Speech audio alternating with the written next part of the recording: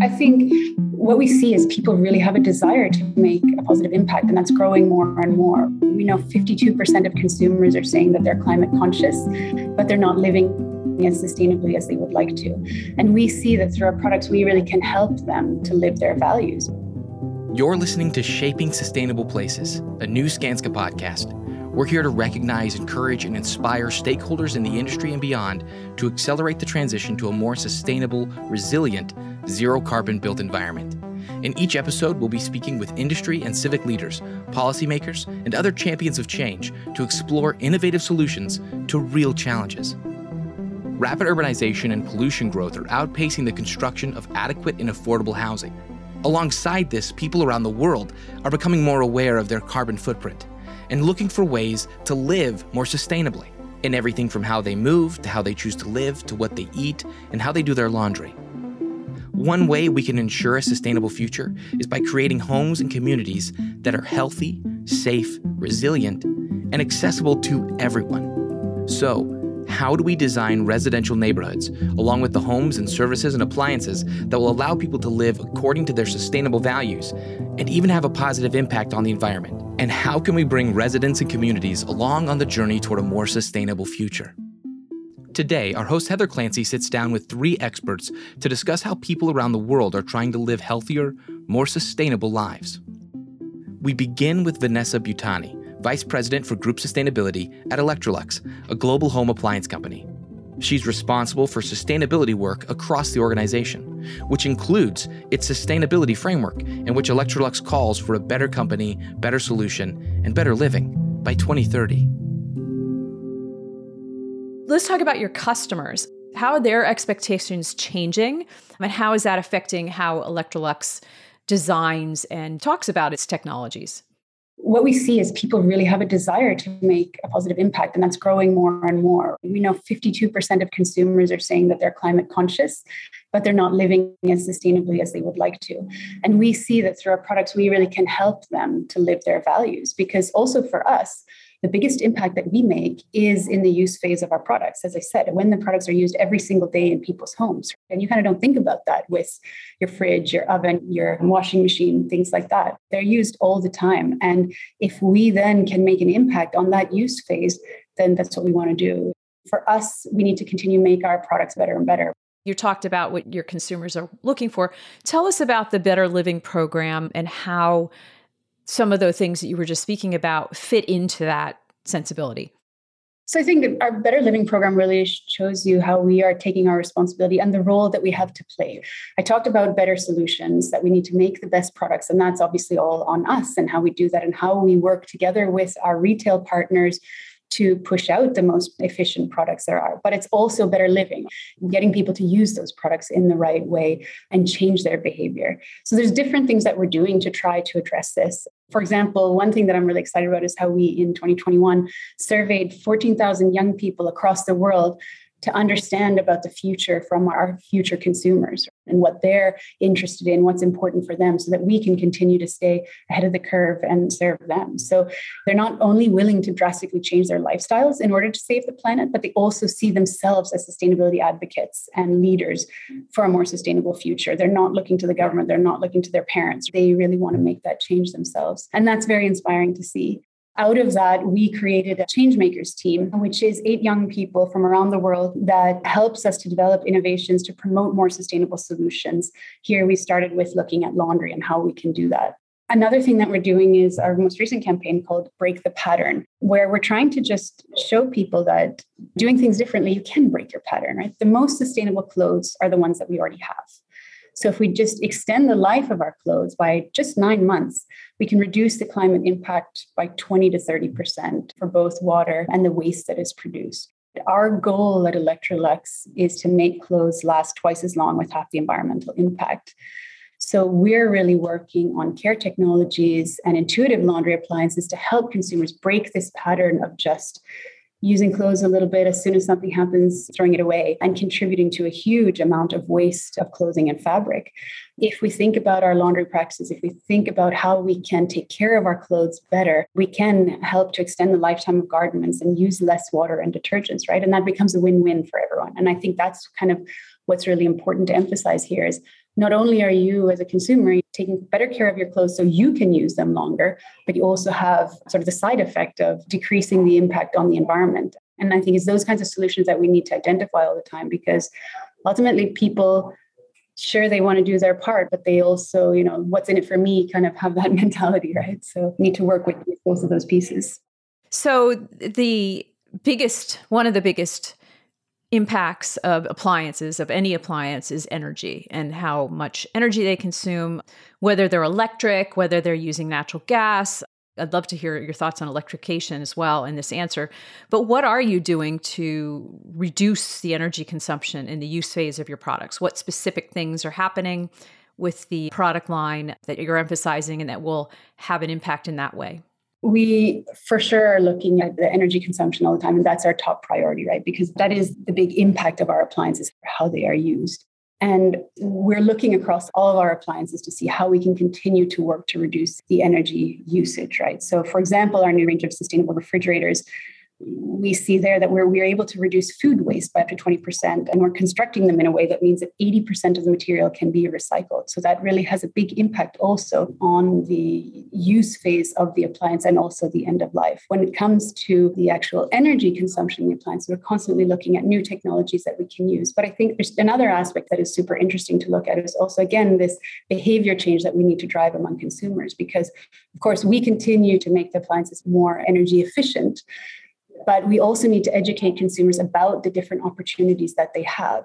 So, for example, when you're, again, looking at your washing machine, we have incredible programs on the washing machine. And most people always go back to, the classic program that they always use, just do the same one and do it over and over again, right? No matter what they're washing.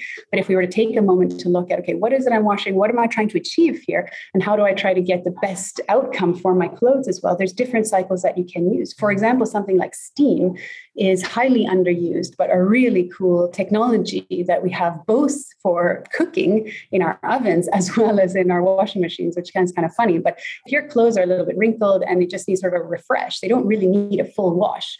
You can just steam those clothes, run a steam cycle on your washing machine, and you will reduce the water usage by about 90% by doing that. And of course, the energy usage there too.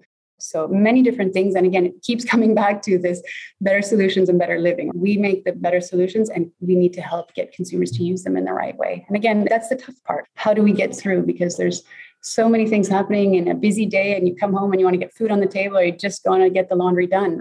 How do you take the time to look at a new message or understand what you can actually do to change your own behavior and reduce your impact?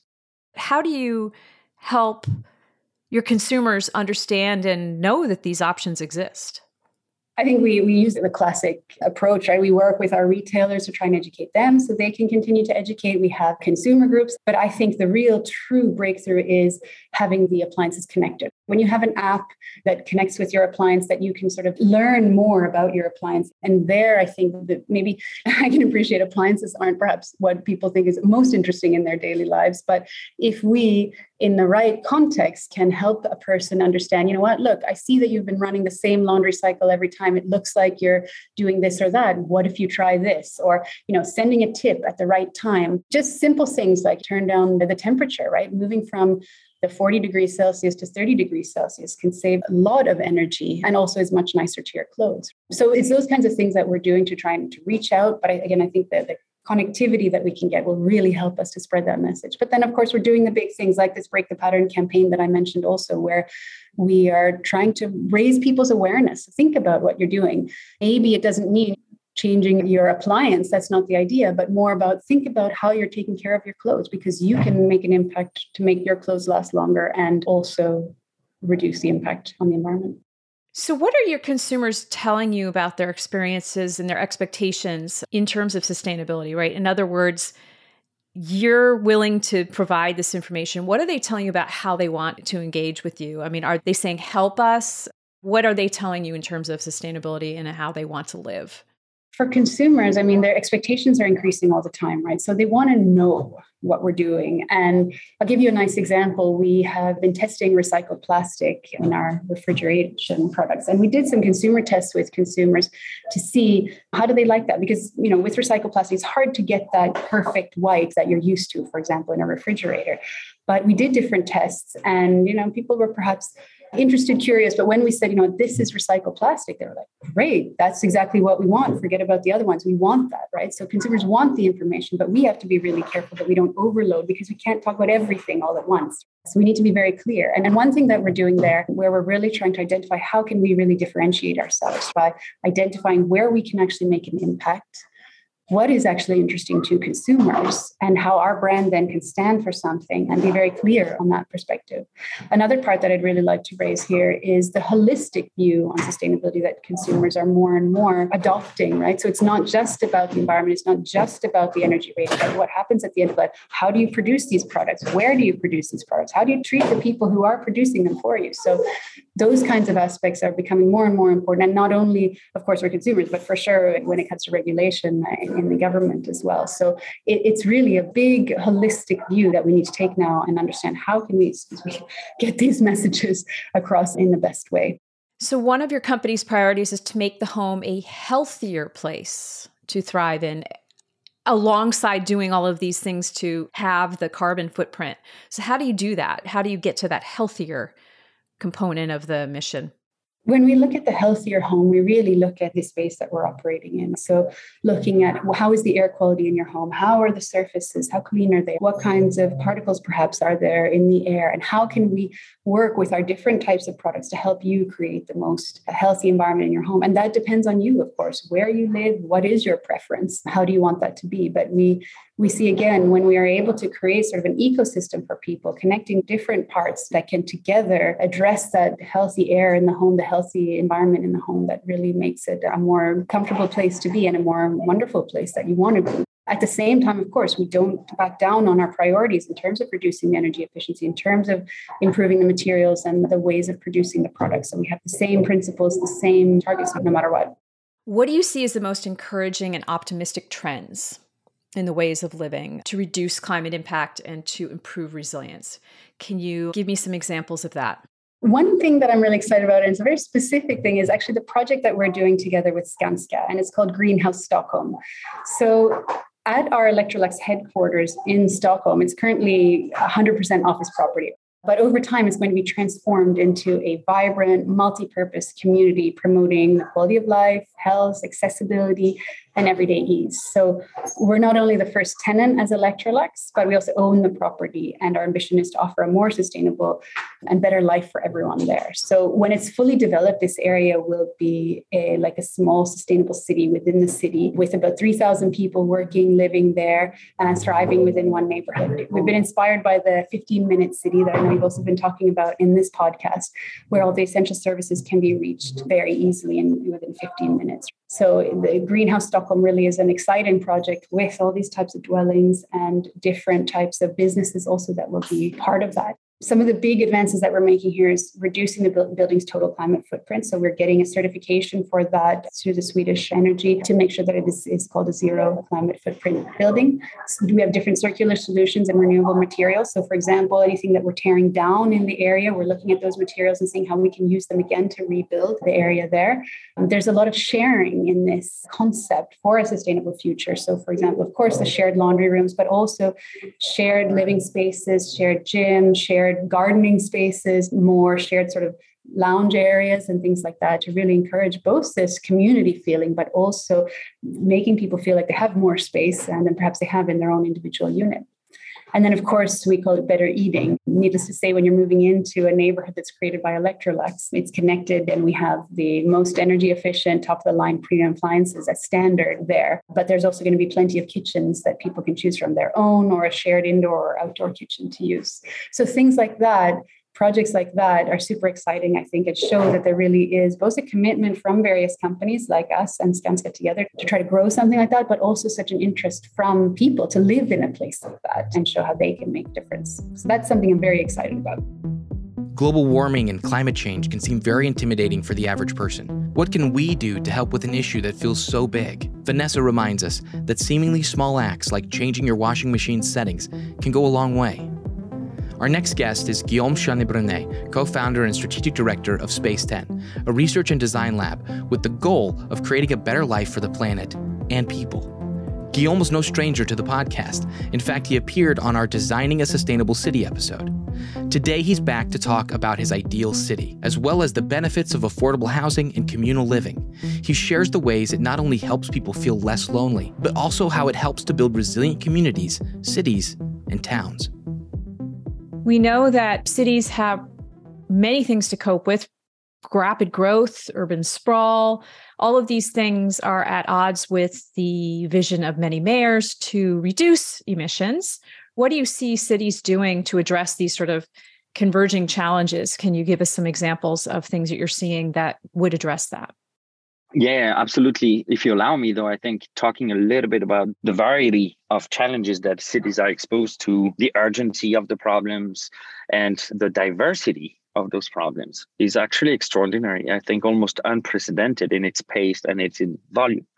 Nearly 2/3 of the world population will live in cities very soon. And all of those cities have challenges that are at the same time very common and are some others extremely specific to them. And it's very interesting to see that despite all the research that we've done, we haven't identified one single silver bullet that would basically help cities and people to cope with all those challenges in one way. A lot of the things we can see in some of those mega trends that are very transversal or international are things like the environmental impact or the social impact of the built environment is extraordinary. Nearly 30% of all greenhouse gas emissions come from the built environment, from construction and from buildings themselves. So there is an enormous challenges for cities to be able to address this sustainability challenge. But on top of that comes extraordinary challenges that are adding to this. Affordable housing is top of mind, for example, sustainability, but also loneliness, stress, congestion. All of these are extraordinary challenges for cities. Your firm, Space 10, has recently published a report, a project, if you will, called The Ideal City 2040. And you've got designers and researchers and city planners that have all kind of come together to help propose and vision and dream about what an ideal city in the future could look like. I have a very emotional connection with the project that I find really cool and very easy to make because it doesn't require a lot of infrastructural cost or big things. But it's a project and a team. Actually, residents we've been able to meet a couple of times through our events at Space 10. And it's a project called Newgrounds Co-housing. It's in London or close to London. And it's basically is a community that is made of women that are 50 plus. And they have built this architectural concept for them to work together, to maintain the space, to garden, to take care of it, to have community space where they can have dinner together, but they have private spaces as well. They have access to resources that are shared. And you often think about co-living as this concept that mostly speaks to younger generations. But at least in the Western world, it's very different in the global South, for example, where intergenerational living and co-living in general is common ground. It is not really, or we've lost that in Europe. And just seeing the energy and the happiness that those women show by just being who they are in this community is extraordinary.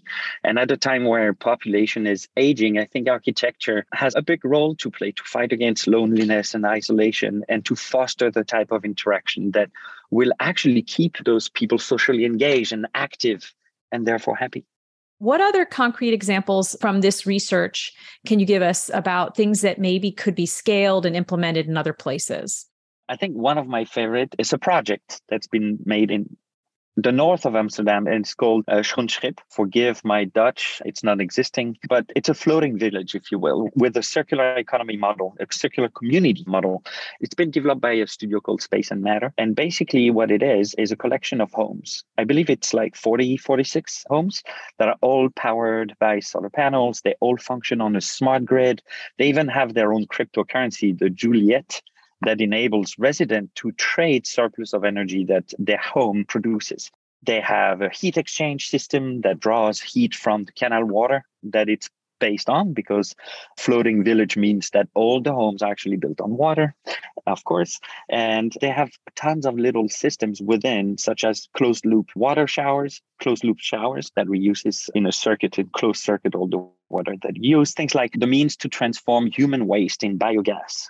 They have electric car sharing services, et cetera, et cetera. And I find this utopian village extremely interesting because it's real. and it functions and it makes people happy and the results are amazing. And it also tells not a beautiful story. I find it actually sad, but it tells something about the resilience of our country like the Netherlands, which is extremely exposed to the rising of sea levels, such as many other countries around the world, to come up with solutions that actually work and enable them to check several boxes at the same time or kill several birds with one stone. So I really admire this project.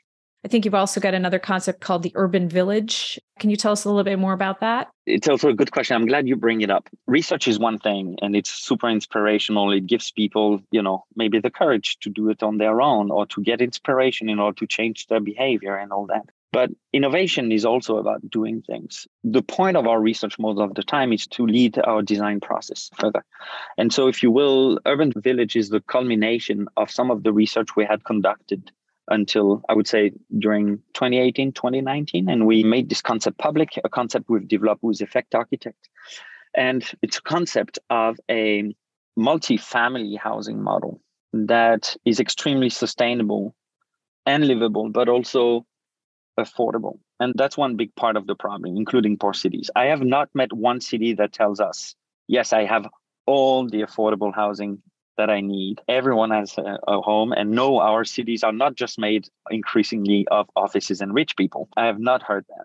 The reality is that I think where the industry kind of broken is not the high-end part of the market. If you have money, you can have a house that is extremely sustainable and livable. It is broken on the affordable part. The people with lesser means, I haven't seen a lot of people being able to have an affordable house that is at the same time livable and sustainable. It usually doesn't go together. So we created this system we call Urban Village, which is a vision, but a vision for a concept where we've weaved in techniques, practice, materials that allow for this village to be at the same time livable, sustainable, and affordable by challenging a lot of the status quo, if you will, or the way we do things. So we're betting a lot, for example, on principles that are not new, such as, modular architecture, prefabrication, but an extensive use of new material or emerging material. In particular, we've built our case around the extensive use of engineered wood or mass timber, things like cross-laminated timber, we think is a fantastic material. It has so many benefits, but we've also looked into new financing model, a rent-to-buy model that is very inspired from an old model from Denmark called Andel, where basically people do not own the walls they live in. They own a share of the building they collectively live in. And that allows for a lot of creativity and even the possibility of people accessing home ownership without ever having to deal with a bank. So that has been an extraordinary journey, but mostly what we've looked into and dug deeper in terms of innovation and prototyping is about building what we call a product platform, a set of parts that can be mass produced in order to give a plurality of design outputs and allow us to gain time and money in building new homes, new villages. So that's been an amazing journey. A large part of creating and enabling healthy places is to make sure that people of all socioeconomic backgrounds have access to them. The different solutions that Guillaume and Space 10 put forward do sound quite idyllic, but concepts like the Urban Village show just how beneficial they could be.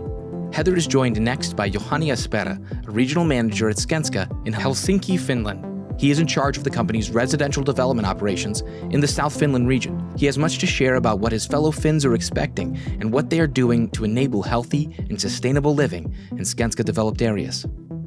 Let's talk about what you've seen in Finland. What changes have you observed when it comes to how people are living and how they want to live? Yeah, well, first of all, it seems quite evident that people, they want a hassle-free housing and easy access to services. So the living environment needs to provide a base for sustainable lifestyle that combines housing, leisure, work, and all the mobility needs and so forth. So living in an urban location with good public connections and easy access to services it's also a sustainable choice.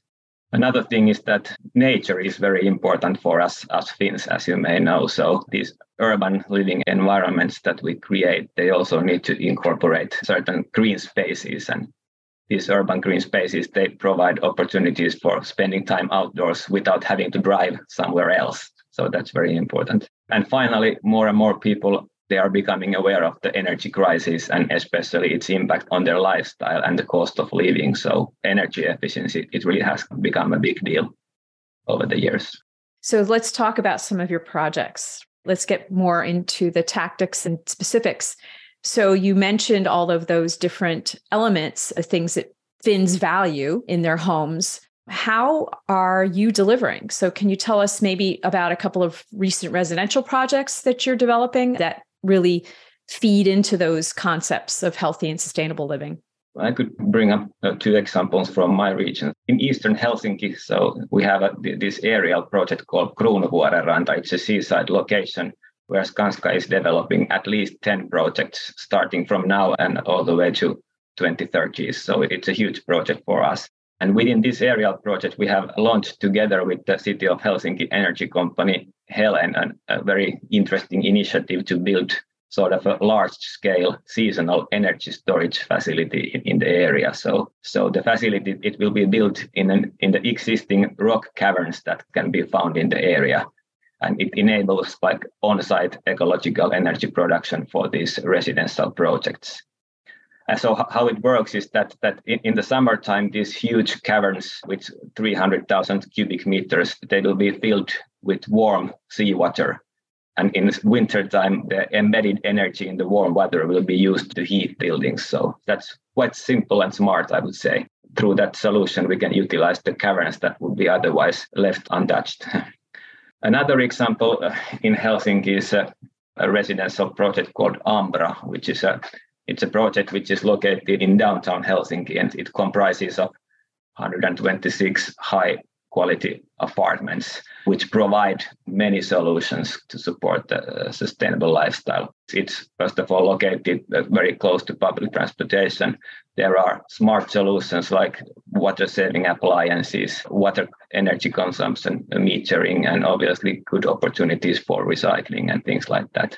In addition, this project is both heated and cooled with a sustainable geothermal energy solution, and it has the highest energy efficiency that we can achieve in Finland.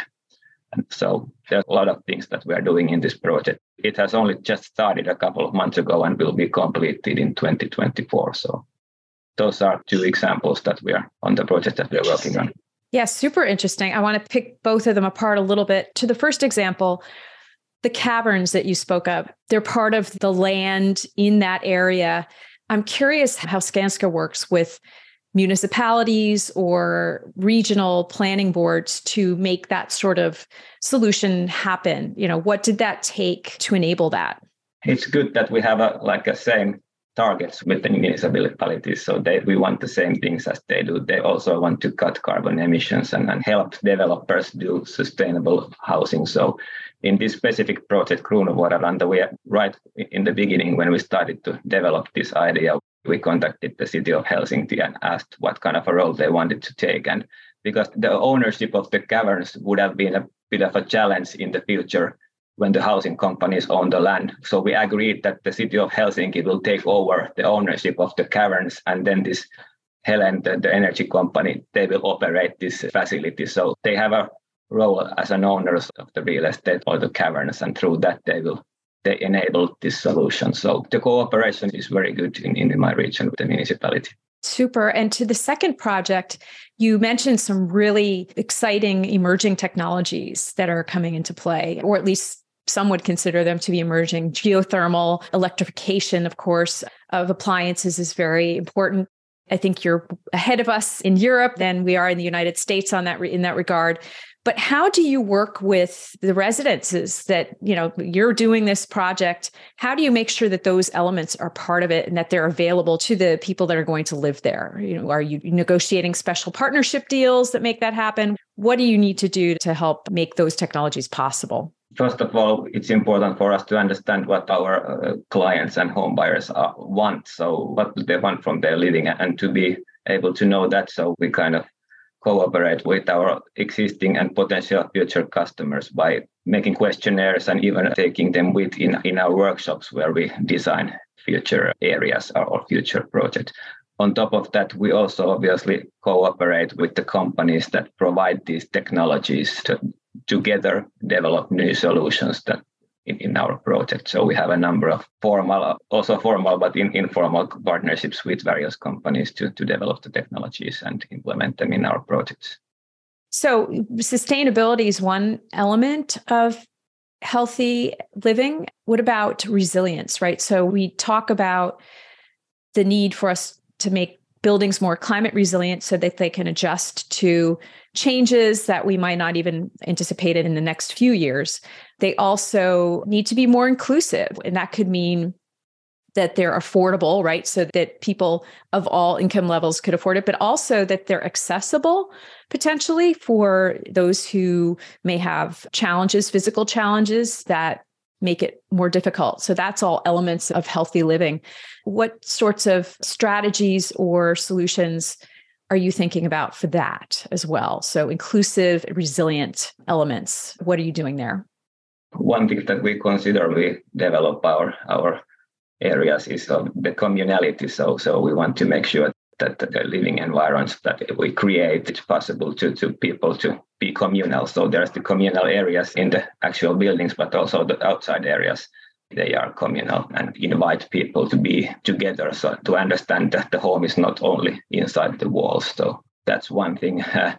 In Finland, we have even developed this sort of design methodology called living area design, so LAD. So this methodology, it steers us towards like value-driven spatial planning. And in this process, we approach the design from a sustainability, local lifestyle, and architecture points of view. Through that process, I think those issues that you mentioned can be also covered. What benefits and impacts do you see for people that are living in these sorts of projects? Keeping in mind, of course, that the second one you mentioned isn't in place yet, but what benefits and impacts are you seeing for the work that has been done?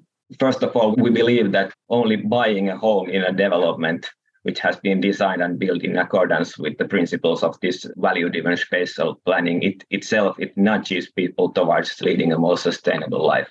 Secondly, the sophisticated smart solutions that I referred inside the home, they make it easier for the people to kind of monitor their energy consumption and make better choices. So the more sustainable choices, they not only lower the carbon footprint, but they also lower the housing costs. So something that you can see in your purse. So it's a good motivation. For example, that a home that is fitted with a water-saving shower and faucet, they can save annual water consumption by over 6,000 liters, which everyone can understand. It's a huge saving if you can do that. So these types of benefits, they are both money and sustainability perspectives. So you talk to a lot of customers, you talk to a lot of potential customers, you're talking to a lot of municipalities as well. What are they telling you about their expectations for sustainability as we look ahead? Yeah, well, like cutting the carbon emissions in construction is currently high on the government and municipalities' agenda, which is quite understandable considering that this is kind of a built environment. It has a key role in curbing the climate change. So the construction industry is responsible for like 50% of the consumption of carbon-containing materials and 1/3 of energy consumption, 40% of greenhouse emissions. So it's understandable that this is high on the agenda with the municipalities. Often the discussion is a lot about the operational emissions of the buildings, but since the availability of new renewable energy sources and also improvements in the energy performance of the apartments, it has led to this focus with turning away from that towards the emissions that stem from the materials of the construct of the buildings and the construction right at the site. So that's a bit of a change. But when it comes to our clients, the location is number one factor that they are interested. But it's quite evident that there are more and more environmentally conscious home buyers, and we need to provide solutions for them, and we want to provide solutions for them. So we get requirements from the market also. So that's the situation in Finland. When you look yourself at the future, what kinds of solutions do you think we'll see more of? What are you very, if you will, bullish on or excited or optimistic about for the future in terms of solutions that will help us make for a more healthy future? Yeah, this is a very interesting issue. So currently, for example, we are exploring ways to make the homes steer the energy consumption away from the peak hours and also align it instead with the generation of renewable electricity. So making it both cheaper and more sustainable. So this is a very interesting initiative. Another thing is that, once again, the sophisticated home appliances, they have, as I mentioned earlier, they have a capacity to track the energy consumption. So, for example, these smart showers, they can tell the person who is in the shower, they can measure how much water and energy is being used and report the figures to the user. So that's something. But going beyond that, I think that in the future, I think the focus will be even more in the solutions that sort of support well-being. So digitalization is obviously a huge driver here. And in the new housing, we can create the digital infrastructure where the home, it can gather that data and use it to increase well-being. So the big idea is that one's home, it can be active in supporting everyday well-being. For example, for elderly people, it can mean that there are like movement recognition in the apartment, which kind of follows the patterns of the person who lives in the apartment. And if something, it can give a signal if an accident has happened, there is some unusual patterns of behavior and things like that. So it's well-being, but it's also safety. So I think these types of solutions will be more and more common in the future. Obviously, we need to have partners for that. It's a bit outside of our kind of core competence in a construction company. So these all smart technologies. But also another thing that we need to consider when we go into partnerships and develop new solutions with the partners is that we want to make sure that these really work, these solutions. We don't want to pilot anything on people. So we need to be sure that it works, which means that we need to take baby steps. So small things, like use proven solutions and then move forward step by step. So that's how we work currently. Just one final question from me. When it comes to enabling healthy and sustainable living, what advice would you give to other professionals listening to this podcast about how to think about this or how to incorporate this in their own design sensibility? That's a big question. I think that it's clear that it's a common issue for us. We need to be active and do something about this. We need to be sustainable in our lives. And I think that for the companies, the responsibility is to enable sustainable solutions, sustainable living for people, whatever branch the companies are working. So everyone needs to find the solutions in their branch. But the most important thing is that we have an opportunity to work live sustainably. The focus and interest for optimizing and shifting our behaviors to have less impact on the environment has increased dramatically. People now expect their homes to enable their healthy and sustainable lifestyle through energy-efficient appliances, shared services, and proximity to nature. We can achieve this by working together and rethinking the way we design and use our homes. Today, we've learned how smart appliances and communal living are just a few of the ideas that organizations across the globe are implementing. And if we continue down this path, our future looks bright. Thank you for listening, and a special thank you to our guests Vanessa Butani, Guillaume Cherny-Brunet, and Johanny Espera for joining us. To learn more about their thoughts and how we can all move toward more sustainable living, and for links to anything mentioned in the show, head to the show notes. If you enjoyed listening, be sure to subscribe and leave us a 5-star review. And join us every episode as we continue to explore shaping sustainable places. This podcast is brought to you by Skanska. We are a world-leading project development and construction group using knowledge and foresight to shape the way we live.